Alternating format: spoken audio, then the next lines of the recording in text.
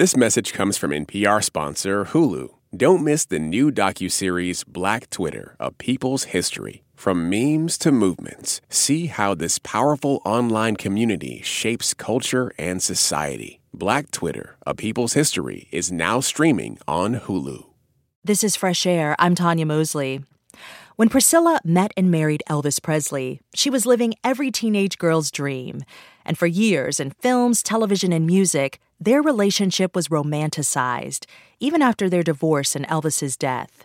But in most depictions, Elvis was at the center of the story, with little interrogation of their age difference, Elvis being 24 and Priscilla just 14 years old when they met. In the new movie Priscilla, filmmaker Sofia Coppola uses her signature style to look at their love affair from Priscilla's vantage point, a teenager who comes of age during her romance with Elvis.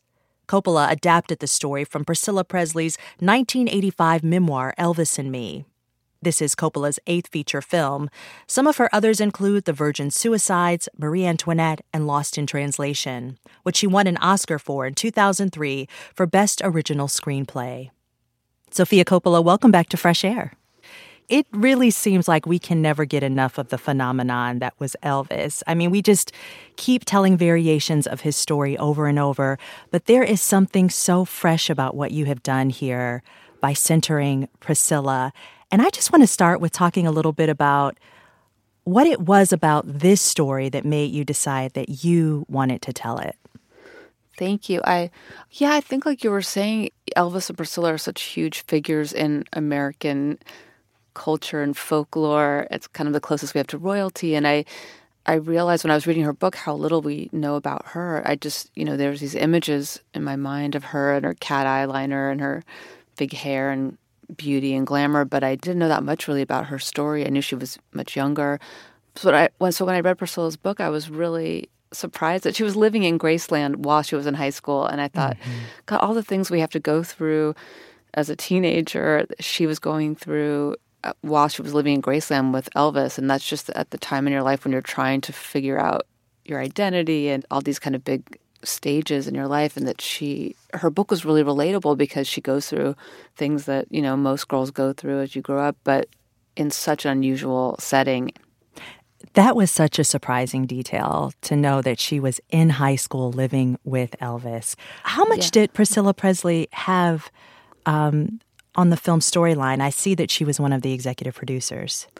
I approached her and asked her if I could option the rights to her book to make a film of it. And she, thought about it and agreed because she was, said that she liked my work and knew that I had a sensitive approach. And, she was still very protective, obviously, of the story. And it's very, her life and it's private. But she wrote this book, and so she agreed. And then she came on as an executive producer, so she was available to me to answer questions and went through the script. And it was really important for me that she felt good about the film, that she felt like it represented her story. So it was the first time that I had to think about not only what I wanted to express as an artist, but also take into consideration how to make sure that it was respectful of her and, accurate to her experience. So Priscilla and Elvis met each other in Germany. He was stationed there, of course, during the war. Her parents were there. That's why she was there.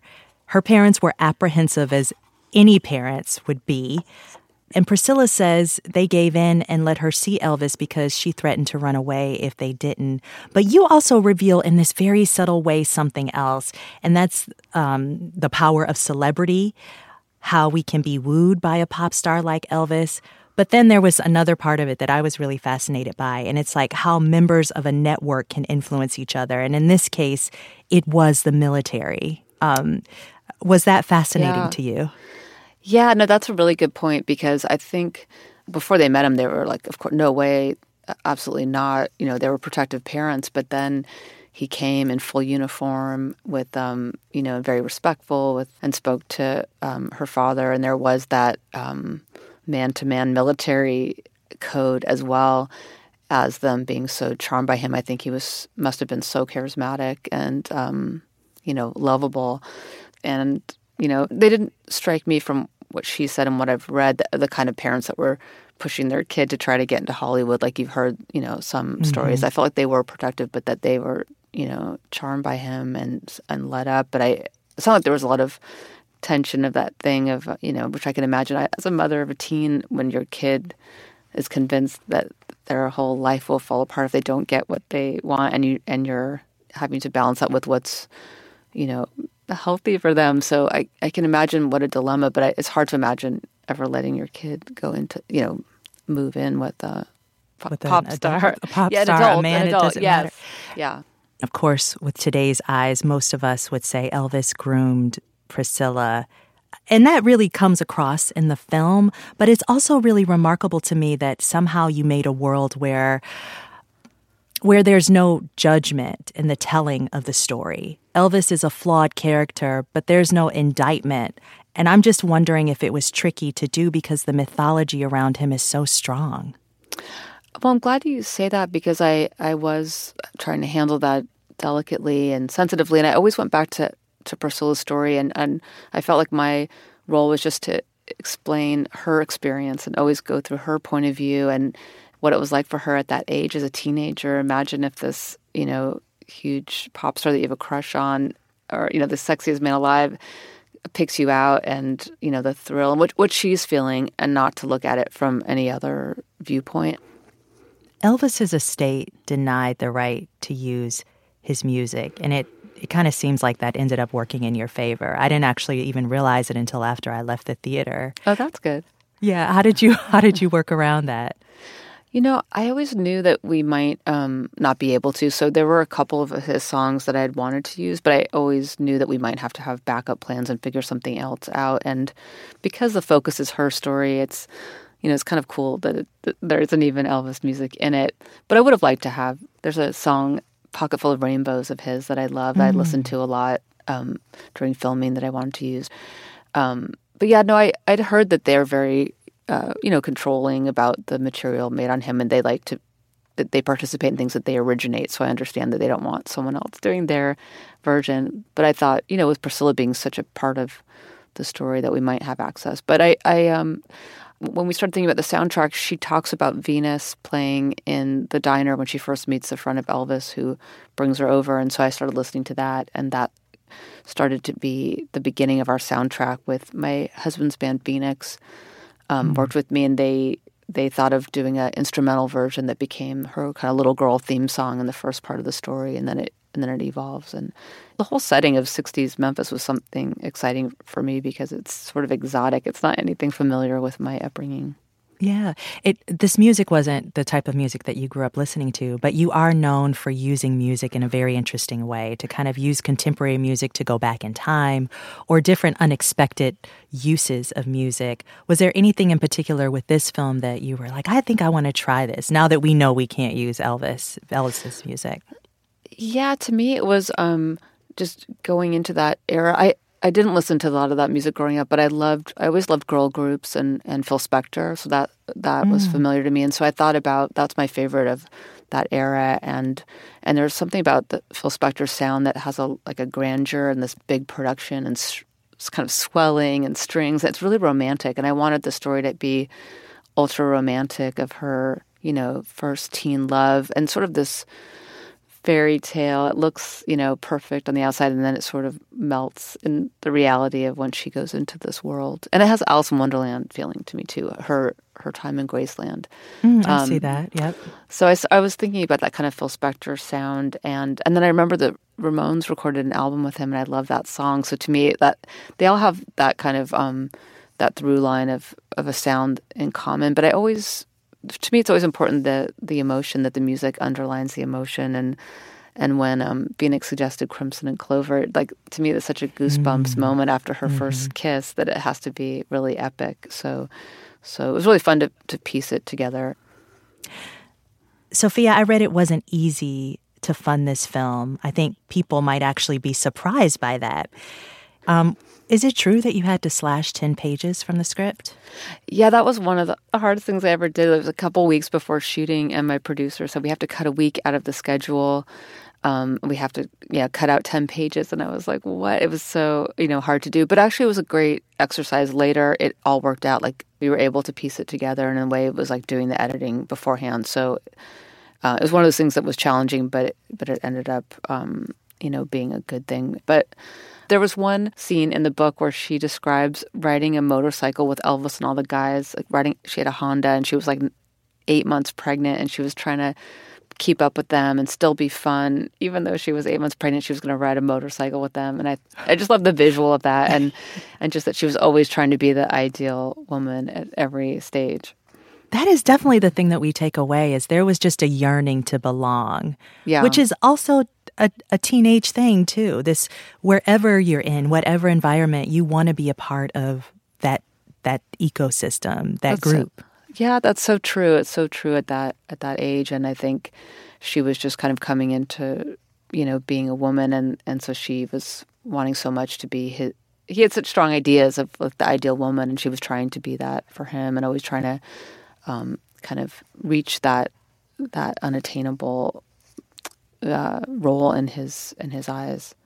And I was so impressed that she had the strength to leave him when she did as a young woman. Because she, her formative years were so centered around being Mrs. Elvis Presley. This was something that felt like maybe an evolution to the stories that you tell, because basically she's a young woman who she's outgrowing her teenage fantasy. She finds a way to free herself from this larger-than-life man. And so many of your other movies, I'm thinking about Marie Antoinette, for instance, it acknowledges the powerful men, but the women are really never able to get away. Yeah, that's was that true. something you identified for yourself in this film and in this storyline, you being interested in it? Yeah, I loved that. Was a big part of it to me that she left. I was so struck by that, especially at that time. It was so much harder than it is today. And I, have friends, their mothers going through divorce in the early 70s, and how difficult it was to divorce a powerful man, especially she had no income of her own, and to have that strength that she knew that she had to find her own identity outside of him, and make the life that was right for her and her daughter. I was really impressed by that. Hair and makeup played such a huge part in us understanding where we were in the story and watching the film, and really the story of them, period. Like when you look back at photos and video, we always can orient ourselves based on how they look. Definitely. It was, of course, it's always fascinating how interested and involved Elvis was in Priscilla's look, her hair and her makeup and her clothes. Were there any other surprises in the way Elvis perceived or valued aesthetics or Priscilla's look that really stood out to you?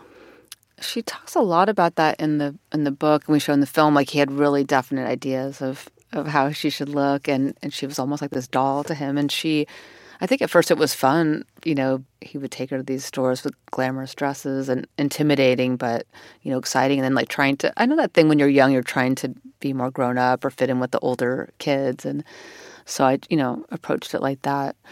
But yeah, he was so particular from his experience in movies, about makeup and whatever. So she was really trying to fit in, as you said, in that world. And it was so helpful to see all these photos of her in the different eras and how tall. Sometimes the hair would remind me of Marie Antoinette. Like the hair got really tall, and and she's so known for that cat eyeliner. And I one of the details from the book that I loved that is in the film is that she was putting on her false eyelashes, that she was going into labor for her baby, and like just the commitment to glamour at all times. I think she was always done. I don't think she ever went downstairs without full hair and makeup and dressed completely. And she said he always came down in a full outfit. Like there was no lounging around and outside. That also sounds like something of the time. People just dressed all the time too. Yeah, people dressed up to travel, and I love that the bags matched the shoes, and it was such a different era. So it was fun to recreate that.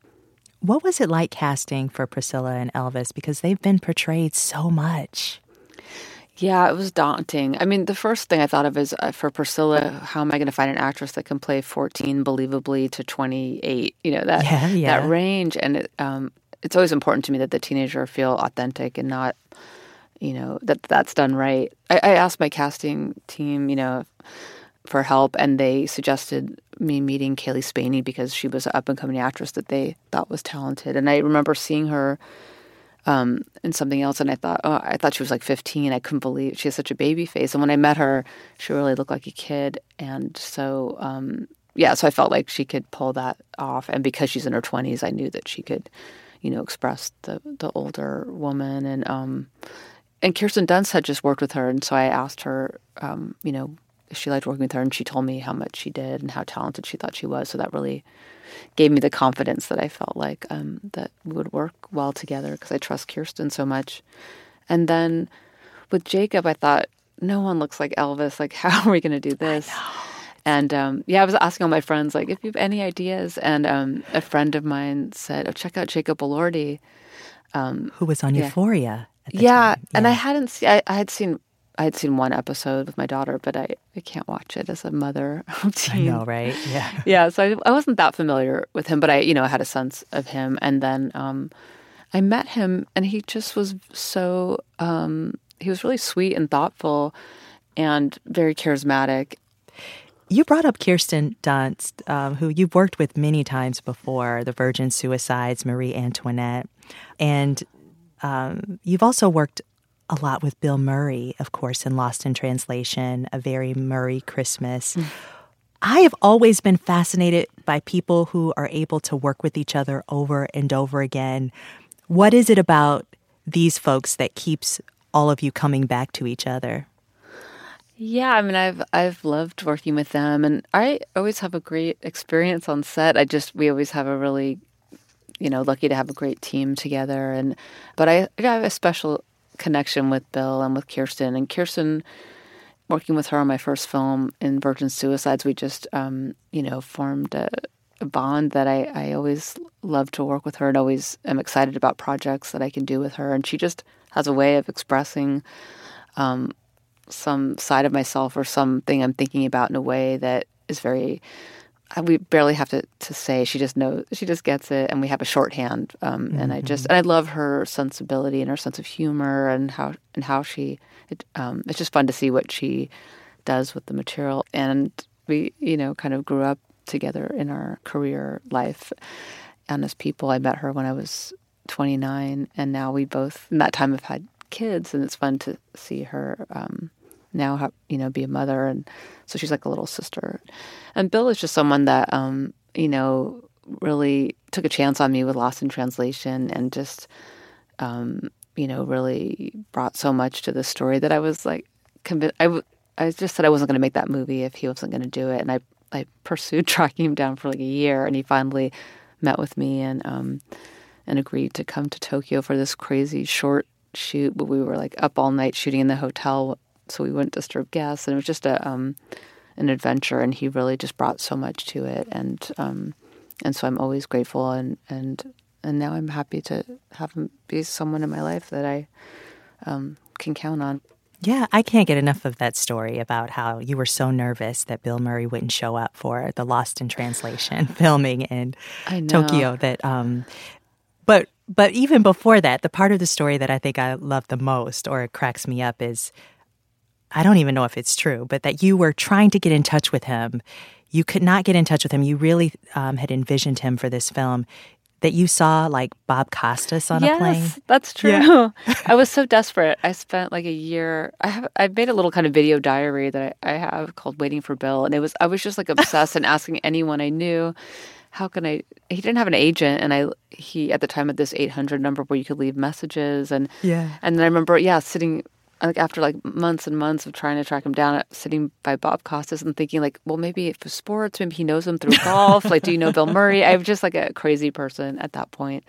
And luckily, my friend Mitch Glazer, who's a writer and an old friend of Bill's, looked at some pages I had and thought it was something interesting for him and introduced us. And I always remember the first time he was with him at dinner, and he said, oh, Sofia wants to meet you. And I just got a call out of the blue saying, can you come over right now and meet us at this restaurant? I'm here with Bill in New York. And I like ran over. I had someone like that would babysit my phone when I was in a class. I was taking an acting class working on the script. And I had someone, I forgot about this, that someone had to babysit my phone outside the class in case Bill called. Like it was so it was really the focus of my life for that year. And I was so happy to finally meet him. And he said he might be inclined, to do it. And I remember he was wearing a seersucker suit, and I'll always remember this moment. And then he kind of said that he would think about it and that he thought he would do it, but we never had a contract, or he wouldn't let us book his flight or anything. So there was that moment where I was spending all this money in Tokyo, starting the production just on the hope that Bill was going to show up. And then when my producer, I got this call, he said the Eagle has landed and Bill showed up in Tokyo. I was like, thank God. Let's take a short break. If you're just joining us, my guest is filmmaker Sofia Coppola. She's talking with us about her new movie, Priscilla, which she wrote and directed. It's based on Priscilla Presley's 1985 memoir, Elvis and Me. We'll continue our conversation after a short break. I'm Tanya Mosley, and this is Fresh Air. This message comes from NPR sponsor Hulu. Don't miss the new docuseries Black Twitter, A People's History from Onyx Collective and Hulu. Directed by Prentice Penny, executive producer of Insecure, Black Twitter, A People's History tells the story of how Black voices found a new home online and blossomed into a force for change while laying down some hilarious tweets along the way. From the memes to the movements, see how this powerful community shapes culture, society, and politics. Black Twitter, A People's History is now streaming on Hulu. This message comes from Apple Card. You earn up to 3% daily cash on every purchase. That's 3% on products at Apple, 2% on all other Apple Card with Apple Pay purchases, and 1% on anything you buy with your titanium Apple Card or virtual card number. Visit apple.co/card calculator to see how much you can earn. Apple Card issued by Goldman Sachs Bank USA, Salt Lake City branch. Subject to credit approval. Terms apply. Support for NPR and the following message come from NPR sponsor Allianz Travel Insurance. International travel can be life-changing, but an unexpected emergency can make your trip memorable for all the wrong reasons. Allianz Travel Insurance provides benefits for medical emergencies, trip cancellations, travel delays, and more. Get a quote at AllianzTravelInsurance.com. I'm Anne-Marie Baldonado from Fresh Air. You already know that our show has been around for more than 40 years. And even for us, we love to listen back to our interviews with some of the biggest voices in pop culture. Voices like this one from our latest Fresh Air Plus bonus episode. I think I had my best conversations with the dog, who was a good friend of mine and didn't challenge me in any way. I certainly let the family know what my needs were. But when strangers came to the house, the mute happened. That's James Earl Jones in conversation with our host, Terry Gross, more than 30 years ago, speaking about his childhood stutter. You can hear what that meant to Jones for yourself and hear all of our episodes sponsor-free by becoming a Fresh Air Plus supporter at plus.npr.org. This is Fresh Air. I'm Tanya Mosley, and today we're talking to Sofia Coppola about her new film Priscilla, which is a coming-of-age depiction of Priscilla Presley's years with Elvis Presley. The two met when she was 14 and he was 24. Priscilla is Coppola's 8th feature film. Some of her other films include The Virgin Suicides, Marie Antoinette, and Lost in Translation, which she won an Oscar for in 2003. Sofia Coppola's films often deal with themes of loneliness, wealth and privilege, isolation, femininity, and adolescence in America. This fall, she published her first book called Archive, which covers her career in film. It's constructed from Coppola's personal collection of photographs and other archival materials, including annotated scripts and unseen behind-the-scenes documentation. You remarked, Sofia, that you and Priscilla have some similarities in that you both grew up in a bubble of celebrity, of course in different ways, with you being the daughter of famous filmmaker Francis Ford Coppola. What are the parts of Priscilla's story that felt familiar in your own life? Yeah, I mean, I can't imagine anything on the scale of what she went through to be around, someone so famous. And that must have been such a shock because her childhood was nothing like that before. I know what it's like, the difference between a celebrated public person and then in private they're a normal person. And I'm seeing the way people acted around my dad or going to the Cannes Film Festival as a kid. So I had some sense of how people act around celebrity and, of course, nothing to the scale of what Priscilla experienced.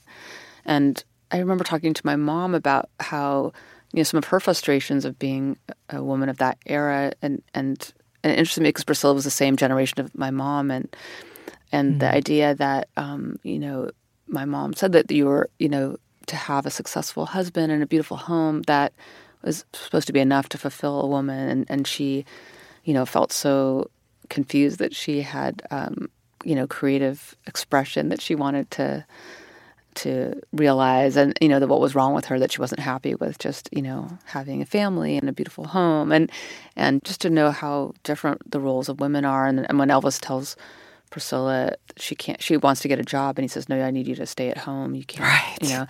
And that was just what was expected of women at that time. Do you see your mom differently now that you're a parent? Your mom traveled with your dad when he made films. And do you have thoughts on what that must have been like for her? Yeah, I appreciate she always brought all our stuff with us. Like we lived in Tulsa, Oklahoma during the Outsiders, and we weren't there that long, maybe like 6 months. And she brought all my furniture and all my stuff and like hamster cages, like everything. And I just think so that she always kept our childhood really grounded, and I feel so grateful to that, because it must have been a pain, but she really kind of would go to extreme lengths to make sure that we felt like we were at home wherever we were. Right, because your father, as a very successful filmmaker, traveled a lot of places, and you all always traveled with him. That was something that was important to him. Yeah, we always went on location, which was always fun and exciting because we lived in all these places. But I was homesick too, and I would miss, we would go to local schools too, so I was always lost at school. But it was always an adventure. And I related to Priscilla being an Army brat, because that's how I grew up, always going to be the new kid at school, so I could relate to that. And now I'm so grateful that they brought me to set all the time, because that's how I learned how to make movies. I know you and your father talked a lot about filmmaking early on. Do you all still talk about it? Yeah, it's really impressive that he never tires of the subject. He's still so enthusiastic, and every time I see him, he's like, I'm recutting right now he's recutting One from the Heart, and he's discovered something new about editing. I've just never seen someone that's so excited about the medium that he's working in, so he's really given that love to us. When you were younger, were there any films that you really gravitated towards, that you really loved, or that your father introduced you to? My dad was always watching kind of world cinema, foreign films that he loved, so we were always exposed to that. We were, just around, and he was watching a lot of Kurosawa films and, Italian and the French New Wave. So I can't think specifically. I remember seeing Breathless as a teenager and thinking it was really cool. And that's still something that I reference when I'm, thinking about cinematography. And I still think about the shots of them kind of around the apartment. And it feels very intimate. And there's something about when you hold a camera close to an actor, it has a different feeling than if you're far away with a tighter lens. There's the physical closeness. That's something that I definitely think about. It seems like we see it in your work. Yeah. Oh, yeah. I think so. That just that sort of intimacy and people in there, at home, and the way they are when they're alone. Let's take a short break. If you're just joining us, my guest is filmmaker Sofia Coppola. She's talking with us about her new movie, Priscilla, which she wrote and directed. It's based on Priscilla Presley's 1985 memoir, Elvis and Me. We'll continue our conversation after a short break. This is Fresh Air. Support for NPR and the following message come from PBS. PBS invites you on a trip to the future. A Brief History of the Future is a groundbreaking series filled with hope and possibility about where people are today and what could come next. From tech to tradition, from climate to culture, from science to spirituality. Join futurist Ari Wallach on a journey around the world as he meets the brilliant minds and brave pioneers remaking people's futures for generations to come. A Brief History of the Future. Stream now on PBS and the PBS app. This message comes from NPR sponsor Charles Schwab with their original podcast, Choiceology. Choiceology is a show about the psychology and economics behind people's decisions. Download the latest episode and subscribe at schwab.com/podcast. This message comes from NPR sponsor Progressive Insurance, where drivers who switch could save hundreds on car insurance. Get your quote at progressive.com today. Progressive Casualty Insurance Company and Affiliates. This is Fresh Air, and today we're talking to Sofia Coppola about her new film Priscilla, which is a coming-of-age account of Priscilla Presley's years with Elvis, who began seeing her when she was 14 and he was 24. This is Coppola's 8th feature film, and some of her other films include The Virgin Suicides, Marie Antoinette, and Lost in Translation, which she won an Oscar for in 2003 for Best Original Screenplay. This fall, she published her first book called Archive, which covers her career in film. It's constructed from Coppola's personal collection of photographs and other archival materials. Sofia, how did you come up with the idea for your book, Archive? You know, every time I finish a film, I kind of throw all the stuff from my desk and the materials from prep in a box. And I guess during the pandemic, I was looking for some photos and started going through them. And I found all these packets from a Japanese 1-hour photo place of all these packets of photos from Lost in Translation, and I thought I should do something with them and make a scrapbook, because I felt like, now there's been enough films that I hoped that young filmmakers or young people that are interested in my work, it might be interesting to see the references and where things, how things are made a little bit. And for me, it's fun to see how continuity photos were Polaroids and location photos, and also share the work of all my collaborators, to share the work that we all did together. Yeah. I mean, you mentioned your young fans. I heard there was a line wrapped around the corner during a recent book signing here in L.A., and most of the people in line were young women who were deeply moved. They feel seen by your work. Why do you think generations of new fans continue to connect with you so deeply?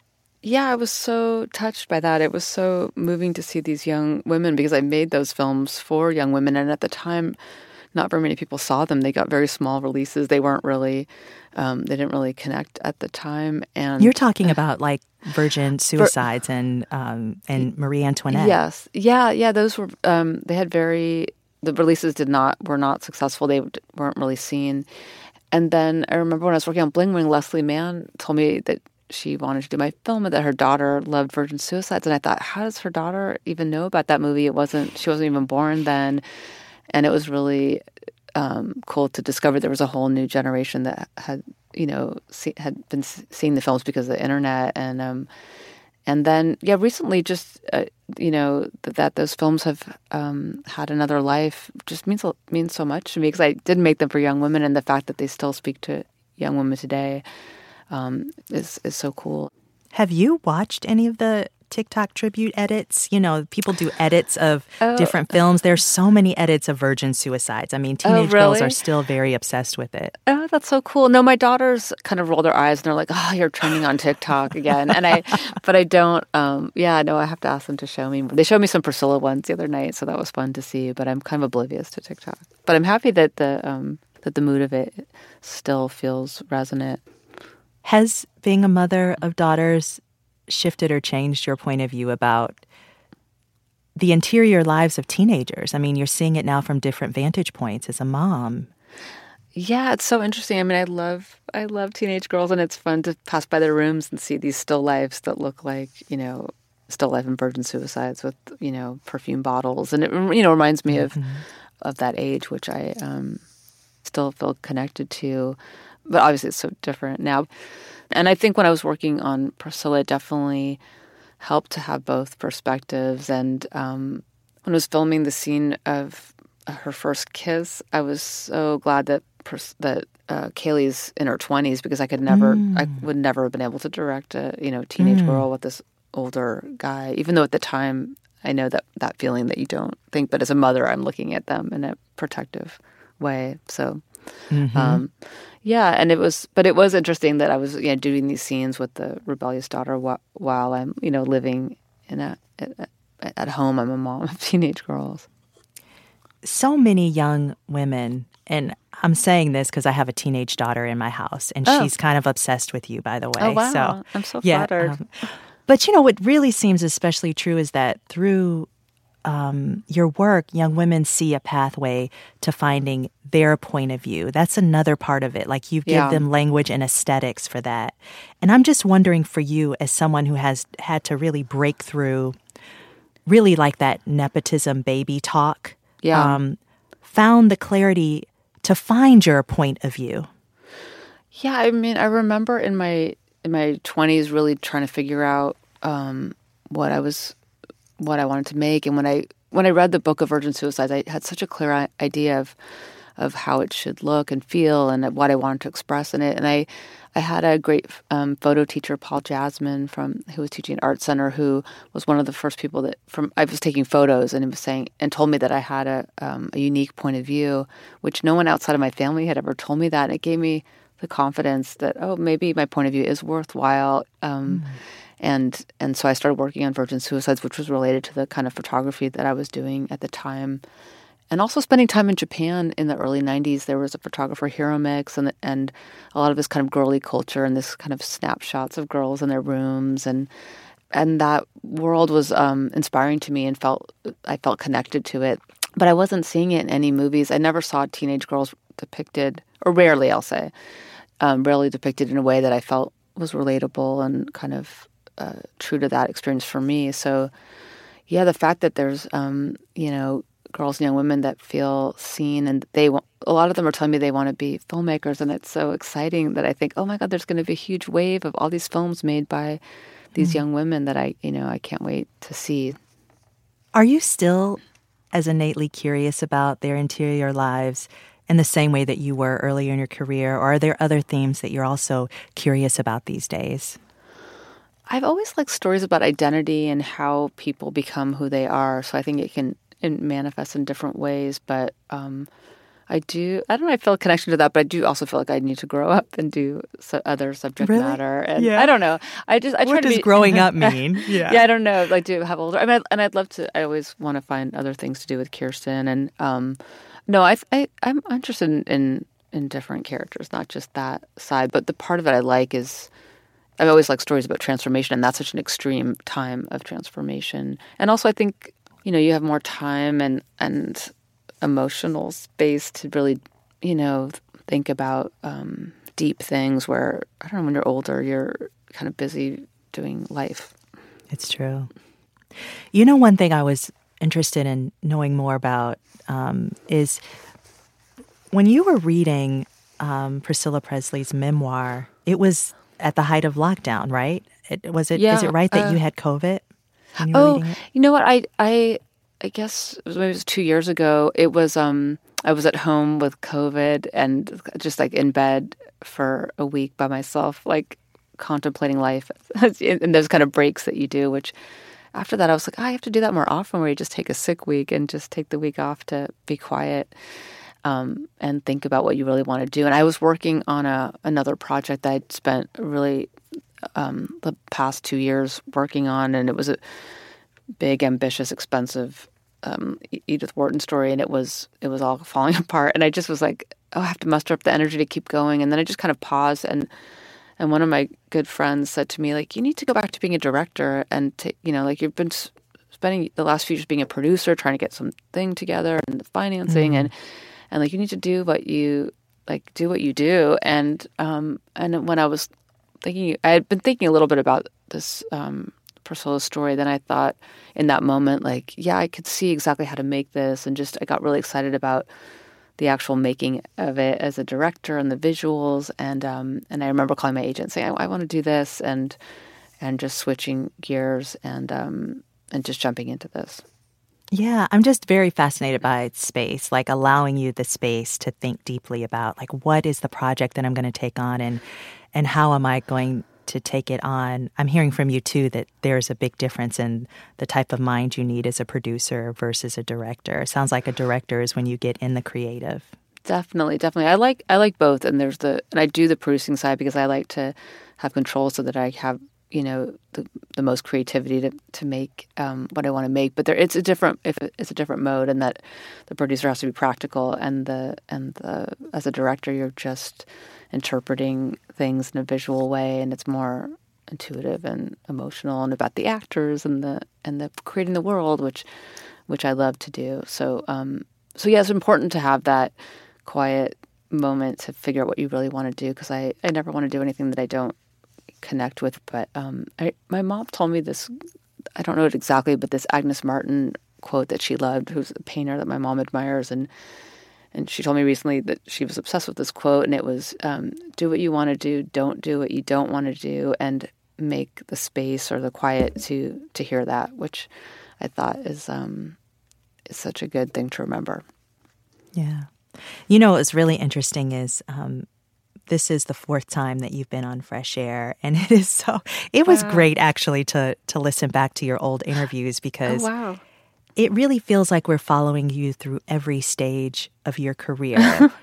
You're very far from the nepotism baby moniker. I mean, you have a name in your own right.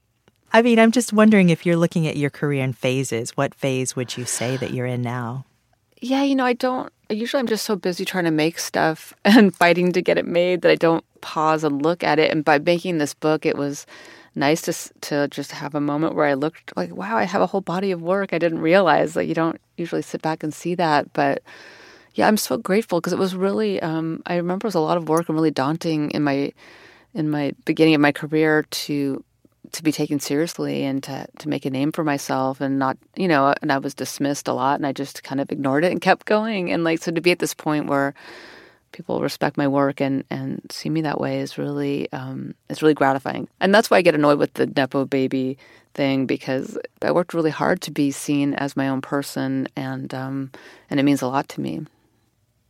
Sofia Coppola, I really enjoyed talking with you. Thank you so much for this conversation. Thank you. It's been great to talk to you. I appreciate it. Award-winning filmmaker Sofia Coppola. We spoke with her about her new film, Priscilla. Coming up, critic Ken Tucker has an appreciation of rock singer-songwriter Dwight Twilley, who died last month at the age of 72. This is Fresh Air. Support for NPR and the following message come from the American Cancer Society. Dr. Alpa Patel leads a team that researches cancer risk factors, and she shares how her team makes an impact. We always do what we like to think of as actionable science. So the work that we do makes its way to things like nutrition and physical activity guidelines for cancer.org, where millions of people come each year to learn about how they can better prevent cancer. To learn more, go to cancer.org. This message comes from NPR sponsor Vuori. Jump into a new perspective on performance apparel. Vuori makes products that stand the test of time and hope to inspire others to live vibrant, healthy lives, empowering your best life in clothing that can be worn for just about any activity from running to yoga. Visit Vuori.com/NPR to receive 20% off your first purchase and enjoy free shipping on any U.S. orders over $75. Discover the versatility of Vuori clothing. This is Fresh Air. Our rock critic Ken Tucker has an appreciation of rock singer-songwriter Dwight Twilley, who died late last month at the age of 72. Over the course of a career that began in the 1970s, the Oklahoma native had only 2 top 20 hit singles, but was widely considered a key figure in the subgenre of power pop. You may have heard his best-known song, I'm on Fire, played in the most recent season of the TV show Reservation Dogs. Ken has these thoughts about a rocker who never quite became a rock star.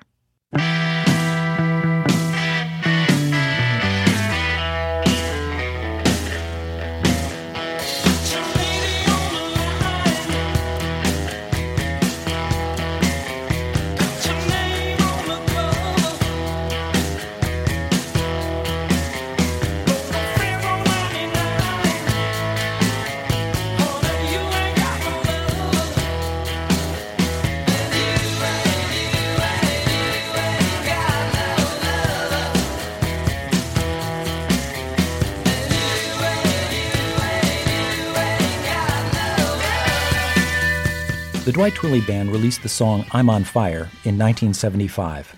It was a small miracle, a great pop tune with not one but 2 hooks. The first came at the end of the verse, the you ain't got no lover phrase that I played to start this review. The second hook comes up just a little later, right where you'd expect it, in a chorus that draws you in. You get singed by this guy who's on fire with love.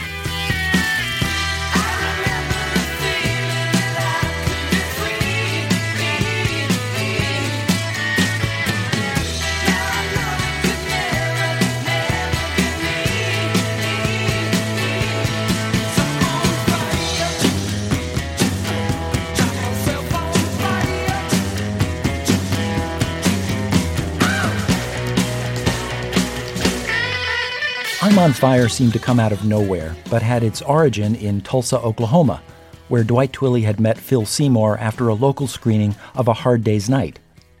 Buzzed on Beatlemania, they formed a band and cut I'm on Fire at Shelter Records, the label co-founded by another Oklahoman, Leon Russell. Twilley had classic teen idol looks, high cheekbones, deep-set eyes, a perfect shag. He was ready to set the world on fire. It never happened. All my life I'm looking for the magic. I'm looking for the magic. Find the success on a sexy little child. I'm looking for the magic in my eyes. Oh, to keep the magic in my eyes, in my eyes, baby, in my eyes. The Dwight Twilley Band released their debut album Sincerely in 1976, the same year the debut album by the Ramones helped kick off punk rock. Between the abrasiveness of punk and the chart-topping soft rock of the Eagles, the sound Twilley was making, crisp but pretty, vehement but intimate, fell through the cracks. He was among the first of a subset of power pop artists who made catchy, jangling guitar music that never caught on with the masses, such as Matthew Sweet, Big Star, Shoes, and one of the bands Phil Seymour joined after he split from Twilley, the Plimsolls. Here's Twilley from that debut. 3 persons is a thorn in the side of romance. Oh, baby, oh, no, baby, oh. 3 persons you won't give nobody no chance. Oh, baby, oh, no, baby. And when you're thinking of me, respect my insanity. Love you, love you, love you. 3 persons is a thorn in the side of romance. Oh, baby, no, baby. I love that song, 3 Persons, for the utterly charming awkwardness of its opening line. Quote, 3 persons is a thorn in a side of romance. Say what, Dwight? A bit later, he sings plaintively, respect my sensitivity. And that is the perfect boiled-down essence of all power pop music. It's the genre that showcases mostly men singing about mostly women in moments of romantic agony. A guy's heart gets broken and he doesn't get angry, he doesn't get bitter, he doesn't get revenge. He drops any macho pretense, he suffers and yearns and lays himself open to ridicule while begging, respect my sensitivity. And here's one reason Dwight Twilley never became a rock star. Respect and sensitivity aren't high on most people's list of sentiments to dance to. Well, I've seen so many things, I've been all over the world. Well, I've been ups and downs, I did it all for a while. I thought I knew everything between the bad and the good. I guess I was wrong because I misunderstood about girls.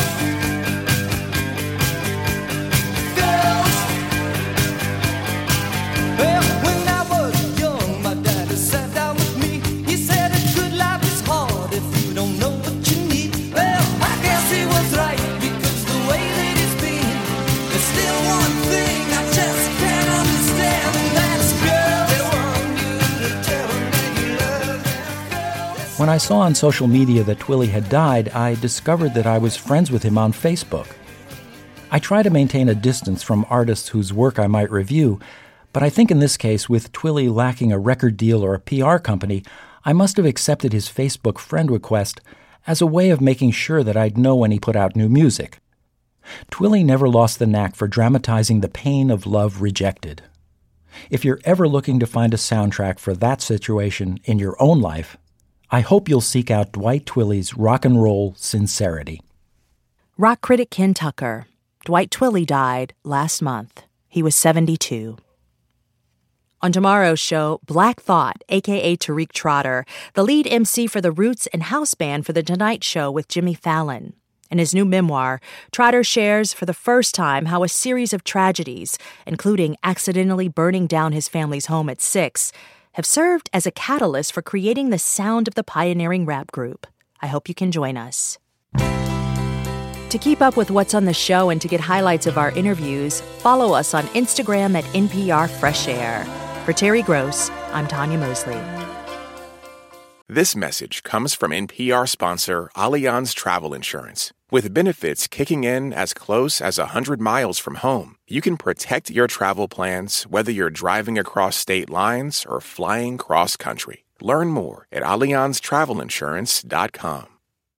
Support for NPR and the following message come from IXL Learning. IXL Learning uses advanced algorithms to give the right help to each kid no matter the age or personality. Get an exclusive 20% off IXL membership when you sign up today at IXL.com/NPR. It's a high-stakes election year, so it's not enough to just follow along. You need to understand what's happening so you are fully informed come November. Every weekday on the NPR Politics Podcast, our political reporters break down important stories and backstories from the campaign trail so you understand why it matters to you. Listen to the NPR Politics Podcast wherever you get your podcasts.